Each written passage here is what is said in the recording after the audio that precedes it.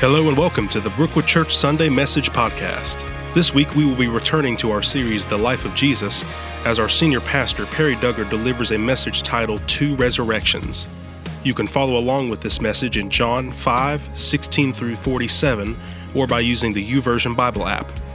You can also find useful message resources on our website at brookwoodchurch.org or on our Brookwood Church app. Okay, we continue our series, The Life of Jesus.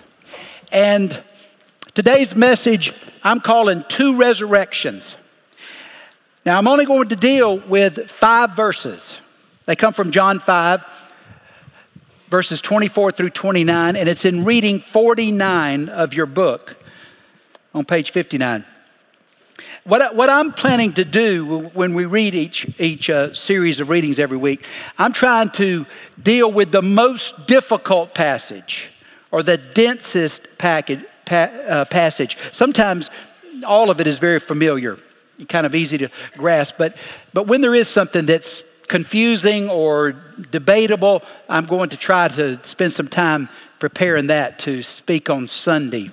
And that's what I've done today. Take out your message guide, and your outline there is on the first 2 panels. Job is the oldest book in the Bible, according to most scholars, written about 1,500 years before the birth of Jesus. And Job asks one of mankind's oldest and also most important questions. When a man dies, and that's a generic man and woman, when a man dies, will he come back to life?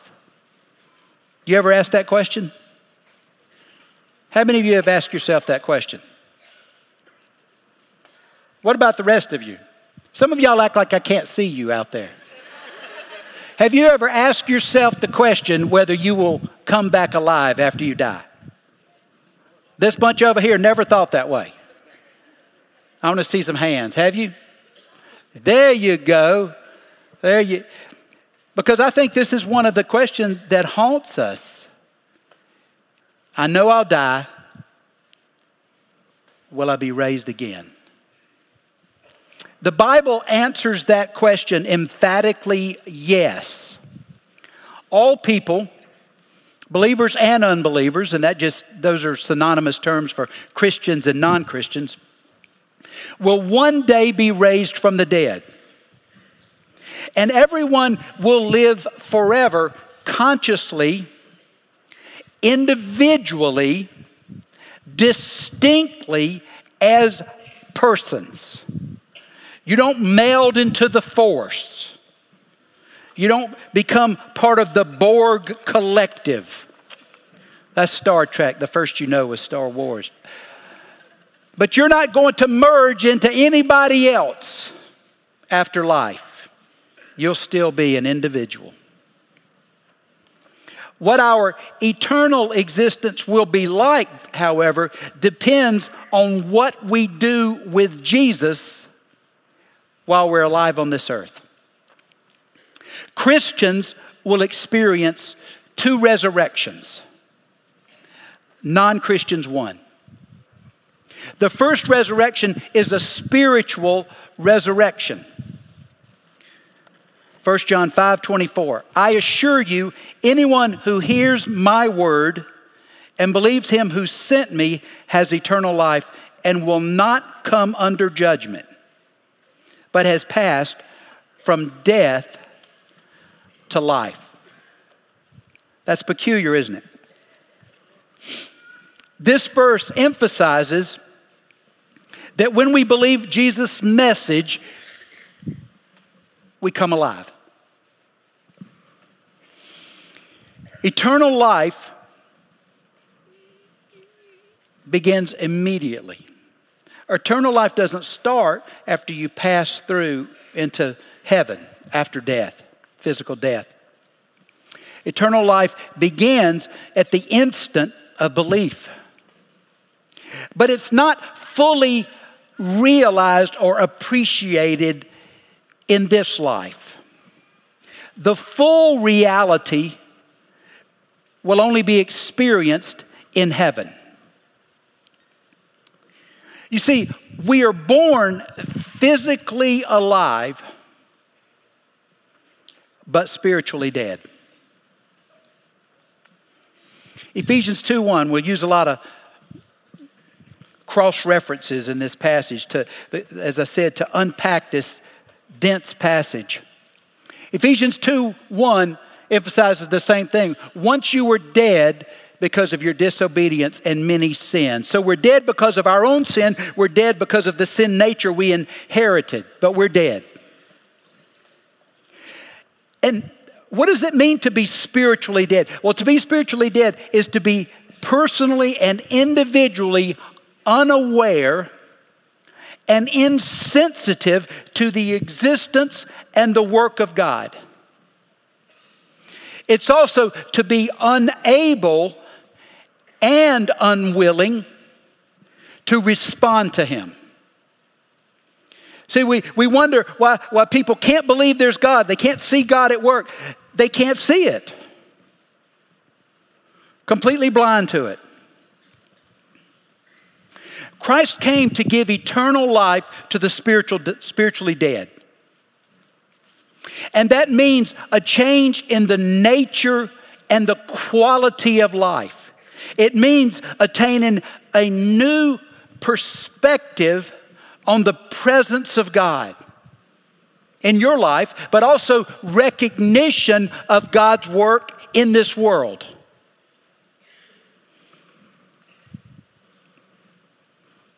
That's what we symbolize in baptism, which is today at 4 o'clock in South Campus. I urge you that's life's most important decision, that you trust Christ and become born again. More important than your major or your vocation or even the spouse you choose. And we celebrate that today. I urge you to participate. 4 o'clock, South Campus. But look at Romans 6. Or have you forgotten that when we were joined with Christ Jesus in baptism, we joined Him in His death? For we died and were buried with Christ by baptism. And just as Christ was raised from the dead by the glorious power of the Father, so were we raised from the dead. And now we may also live new lives. When we're raised from the dead, we become alert to God's will. We become attentive to His word. We become mindful of His ways. See, a new reality, we live in a new reality that is now marked by love for God, by love for His word, by love for His people.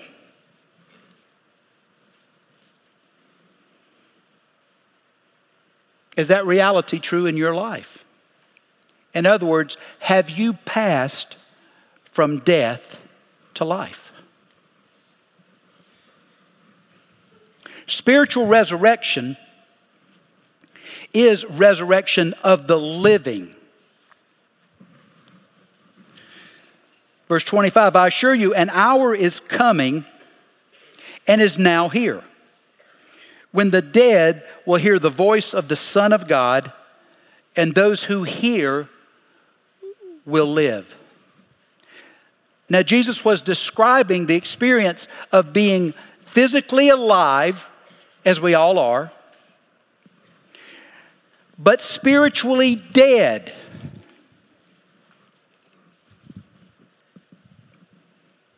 And then hearing Jesus' message, which means believing and receiving eternal life.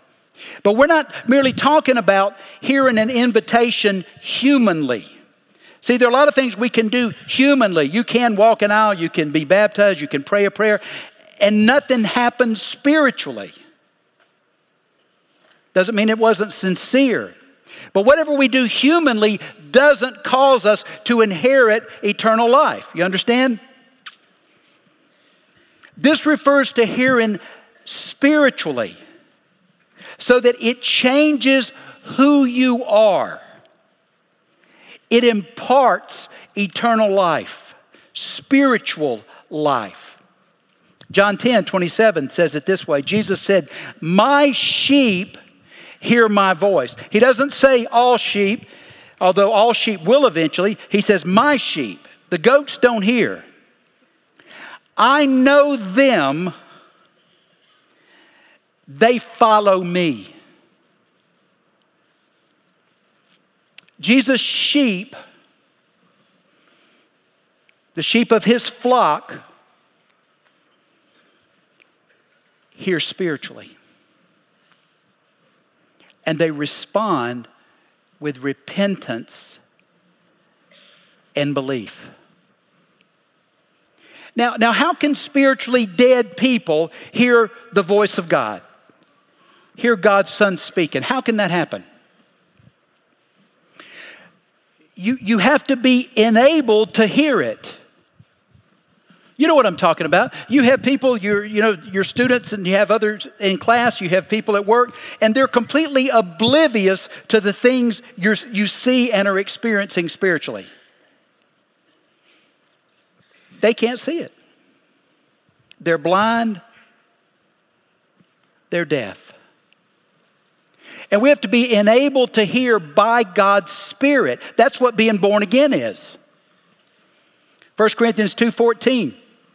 People who aren't spiritual, and this in the Greek, it could also say people who don't have the Spirit, or people who have only physical life. People who aren't spiritual can't receive these things from God's Spirit.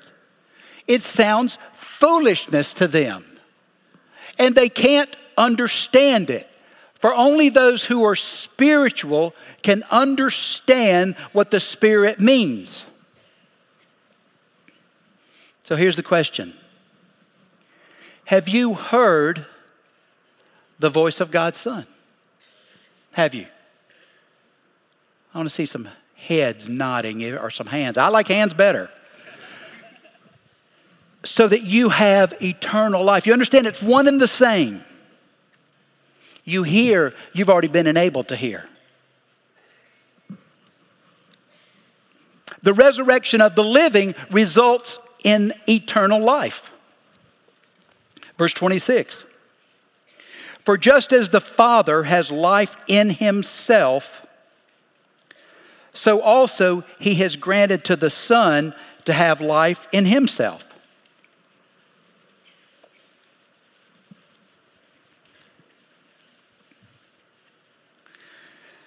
Anything that's dead cannot generate life.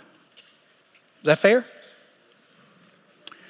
A spiritually dead person cannot generate eternal life for himself. Because only life produces life. God the Father, God the Son, God the Holy Spirit possess life. They were not created. They were not given life by someone or something outside of themselves. In Exodus chapter 3, God identified himself by a name to Moses. What was that name? I am, but actually it was a little longer than that in Exodus 3. I am who I am, or I am that I am. That name expresses that God is self-existent. He's self-sufficient. He's independent of all. We are not. God, that I am, could also be translated, I have always been, I am today, I will always be. It's the eternal present. So God has life in himself. Jesus, you see, has life. Jesus was the creator. Colossians tells us he was the person of the Trinity that actually created the world and us. You say, well, I believe in evolution. I want you to study the odds of just DNA forming perfectly so you could be born and develop. Well, we develop what we need. No, you develop according to a pattern that's been put into you, 23 pairs of chromosomes. Substances have to align perfectly. And where did the substances come from? But all the protons, neutrons, electrons had to align perfectly. Then they had to align perfectly together to create amino acids. You see, the odds are astronomical. It doesn't even make sense. If I tell you to neglect your yard for a year and let's see if it improves. It doesn't make any sense. But you know what? If you're blind, you will not see it, and you will absorb foolish explanations. Makes no sense. I'm talking about just under the laws of physics, under the second law of thermodynamics. Just look, do a little research. Doesn't take much. But God has life within himself. He alone possesses eternal, everlasting life with no beginning and no end. And when I say God, I mean the Godhead, 3 persons. But Jesus voluntarily gave up his independent use of his divine attributes, Philippians 2, 6, and 7. But the Father then granted him authority to give life, physical life, he raised some from the dead, and spiritual life, even during his self-limited earthly ministry. Look at 1 John 5. And this is the testimony. God has given us eternal life, and this life is in his Son. And the one who has the Son has life, eternal life.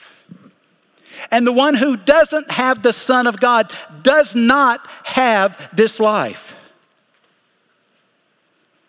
Have you noticed that you can discern somebody that has this spirit? You ought to be able to.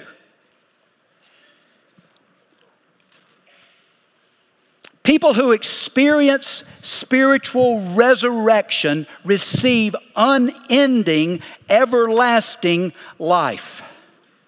1 Peter 1:23 up there. For you have been born again, but not to a life that will quickly end. Who thinks this life doesn't quickly end? I'm pushing 60. I'm not likely to double it. Which means I'm over half done. And it hasn't taken me long to get here. And I don't care. You guys can buy 4 or 5 of those Fitbits and you can put them on every limb you have. And you'll add 15 minutes to your life. Y'all are on all of this. I want to eat clean food. I don't want any clean food. I think my wife and Evan are going to do Whole 30. Well, I'm going to get a Whole 30 hot dogs while they're eating that thing. Because I'm going to tell y'all this. Y'all don't know this, but you come here to me for advice. You give me all the high fructose corn syrup. You give me all the monosaturated fats. That's how you stay limber.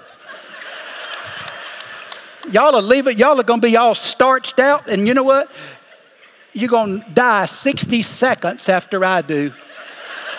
And you've been miserable at the dinner table all the time. I mean, look at this shape. How do you improve on this? Stu, you're a doctor. How could I be improved on? But let me get back to the other serious matter. But not to a life that will quickly end. This life ends. Your new life will last forever. Not because you're in the greatest of shape. Not because you eat cleanly. Because it comes from the eternal, living Word of God. And who is the Word of God? Jesus, John 1:1. So here's the question. Have you been made spiritually alive? Have you? Yeah. The second resurrection that everyone experiences will be a physical resurrection. Verse 27. And he granted him the right to pass judgment. He, God, granted him, Jesus, the right to pass judgment because he is the Son of Man. Son of Man means fully human. Remember, I told you it was Jesus' favorite reference to himself. It appears 80 times in the four Gospels. Believers and unbelievers will experience a physical resurrection from the grave to face judgment before Jesus. Now, because Jesus is not only the divine Son of God, but he's also the fully human Son of Man, which emphasizes his humanity, but it also, in Daniel, is a reference to him being the eternal world ruler, the Son of Man. But the Father, because he is the Son of Man, because he's fully human, has given him authority to carry out the final judgment of every human being.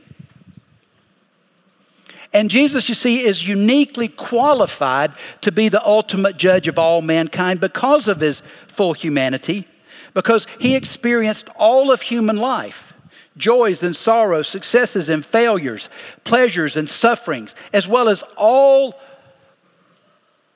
of this world's temptations and Satan's temptations to sin. He suffered it all, which qualifies him as our judge. Hebrews chapter 4 says it this way: we don't have a high priest who's unable to sympathize with our weaknesses, but we have one who's been tested in every way as we are, and yet was without sin. The second resurrection is the resurrection of the dead. It describes it in 28 and 29 this way: do not be amazed at this, for a time is coming when all who are in the graves will hear his voice and come out. Now, these unbelieving Jews who were listening to Jesus were amazed, but they were outraged at Jesus' claim not only to be the giver of spiritual life, but also to be the ultimate judge of all mankind. And instead of rebuking their skeptical unbelief, he goes further. And he says he's going to raise all of the dead out of their graves. Now, the Pharisees believe in the resurrection, remember? So do the scribes. But which group didn't believe in the resurrection? Sadducees. These were mostly Pharisees, see, listening. But look at 1 Thessalonians 4:16. For the Lord himself will descend from heaven with a shout, with the archangel's voice, with the trumpet of God, and the dead in Christ will rise first.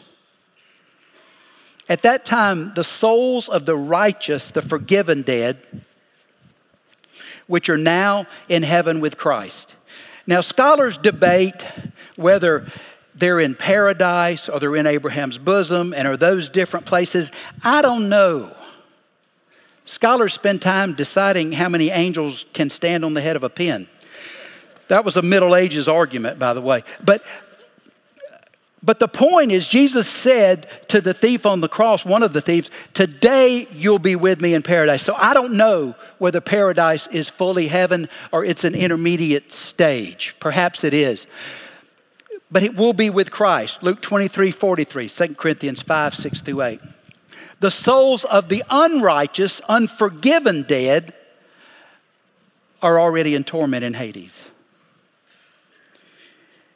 Luke 16:22 and 23. Both groups will be given resurrected bodies that will endure for eternity. Philippians 3:20. And I know some of you are saying, gosh, this just all sounds weird. It does, because here's what we do. We domesticate faith far too much. And we reduce it to going to church. And it becomes fully this human practice. But the problem is, God's not human, and neither is Christianity. And this is an expression of reality that we need to be aware of. At Jesus' call, the bodies of everyone who ever lived will come back to life. Daniel 12:2 says it this way, and Daniel was written 600 years before Jesus lived. Many of those whose bodies lie dead and buried will rise up, some to everlasting life, some to shame and everlasting disgrace. The resurrection of the dead results in final judgment.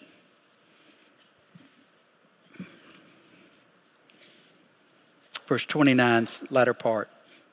Those who have done good things to the resurrection of life, but those who have done wicked things to the resurrection of judgment. Now that's a little confusing, isn't it? Jesus may have been referring to one resurrection of the dead with two different outcomes, two different results. Or he may have been describing two different resurrections, one for believers, one for unbelievers. Notice he distinguishes between the resurrection of life and the resurrection of judgment. Also at Luke 14:14, Revelation 20:4-6. So you read that and you can decide about it. But it seems to say that we're judged by what we do. Is that what it says? I'm waiting on some heads to nod, yes or no. I think y'all act like I can't see you. I can tell when a husband and wife aren't getting along out there. Y'all just don't know it. Does this mean we're judged by our works? Does it say that? That's exactly what it says.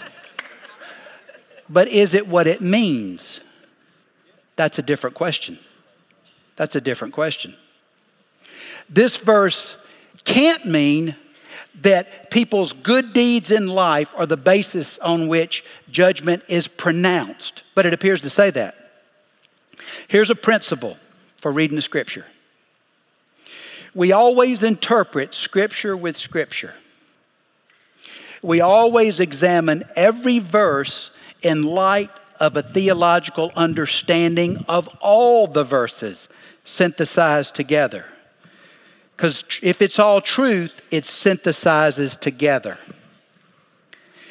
We know that Jesus plainly taught that salvation is by grace, not works. It says that in verse 25, this same passage. He starts this way.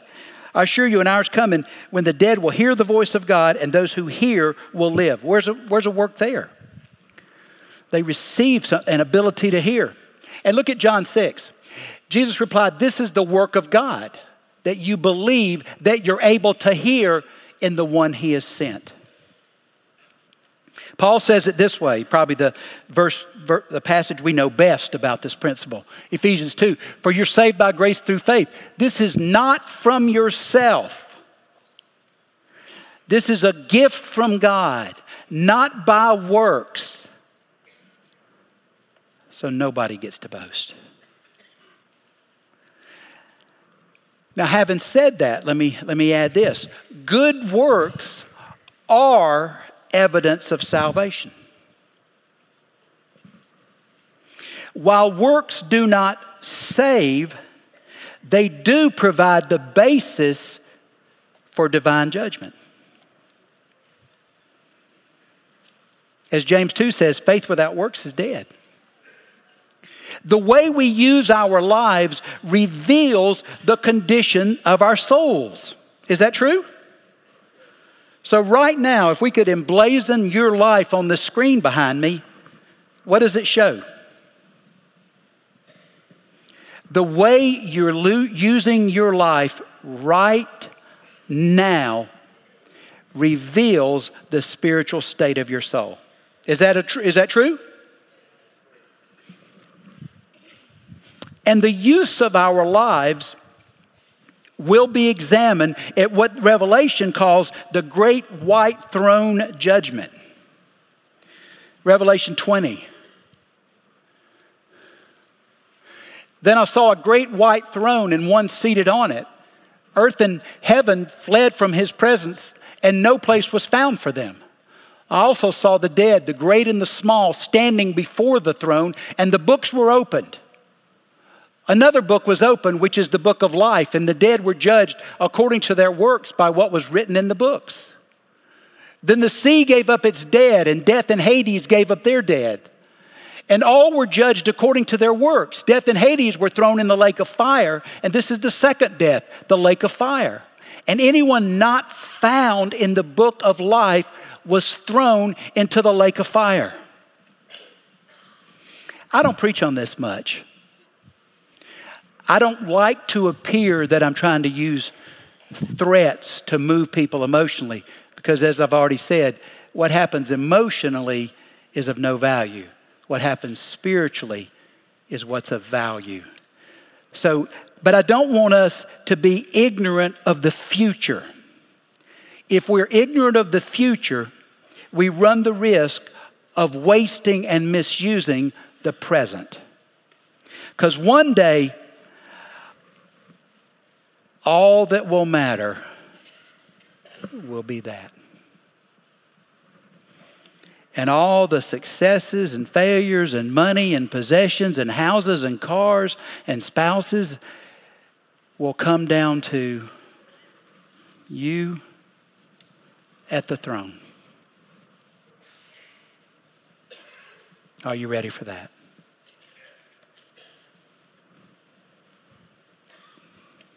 But thankfully, Jesus came not to judge. He said, I didn't come to judge the world. I came to save the world. So he came to give us eternal life, to deliver us from fear of this judgment that is looming. He said it this way. Jesus said, he's talking to Lazarus' sister, I am the resurrection and the life. The one who believes in me, even if he dies, will live.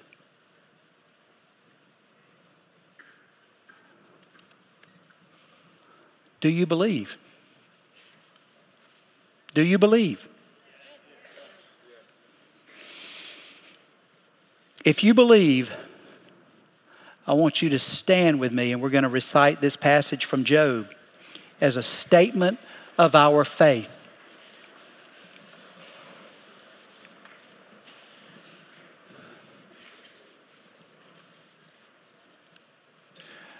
But as for me, I know that my Redeemer lives, and he will stand upon the earth at last. And after my body has decayed, yet in my body I will see God.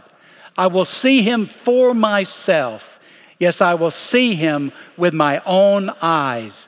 I am overwhelmed at the thought. Are you overwhelmed at that thought? But let me tell you, some of us are overwhelmed with joy. Some of us are overwhelmed with dread. But don't stay there. Jesus is the resurrection and the life. He came not to judge, but to save. There'll be counselors here at the front to talk with you if you say, I don't know where I'm not ready to face God. There'll be people who will counsel with you, pray with you. There'll be people here that can anoint you with oil if you're ill. You want to ask God for healing. And I also want to tell you, Lenny and Lori Miller will be over here to my right. And you feel free to greet them. And also, any of you that would like to go with them and help them for a short time or a long time, please, I urge you to consider that as well. Father God, we thank you for this word. God, help us not to ignore those things that frighten us, but help us to embrace what is true in your scripture so that we respond rightfully with repentance and faith. In Christ's name I pray. Amen. So have you passed from death to life? If you have questions about what that means to you, please visit our website, brookwoodchurch.org, for more information. Here at Brookwood Church, our desire is to assist you in pursuing a relationship with Jesus so that you experience transformed life. We thank you so much for listening, and have a great week.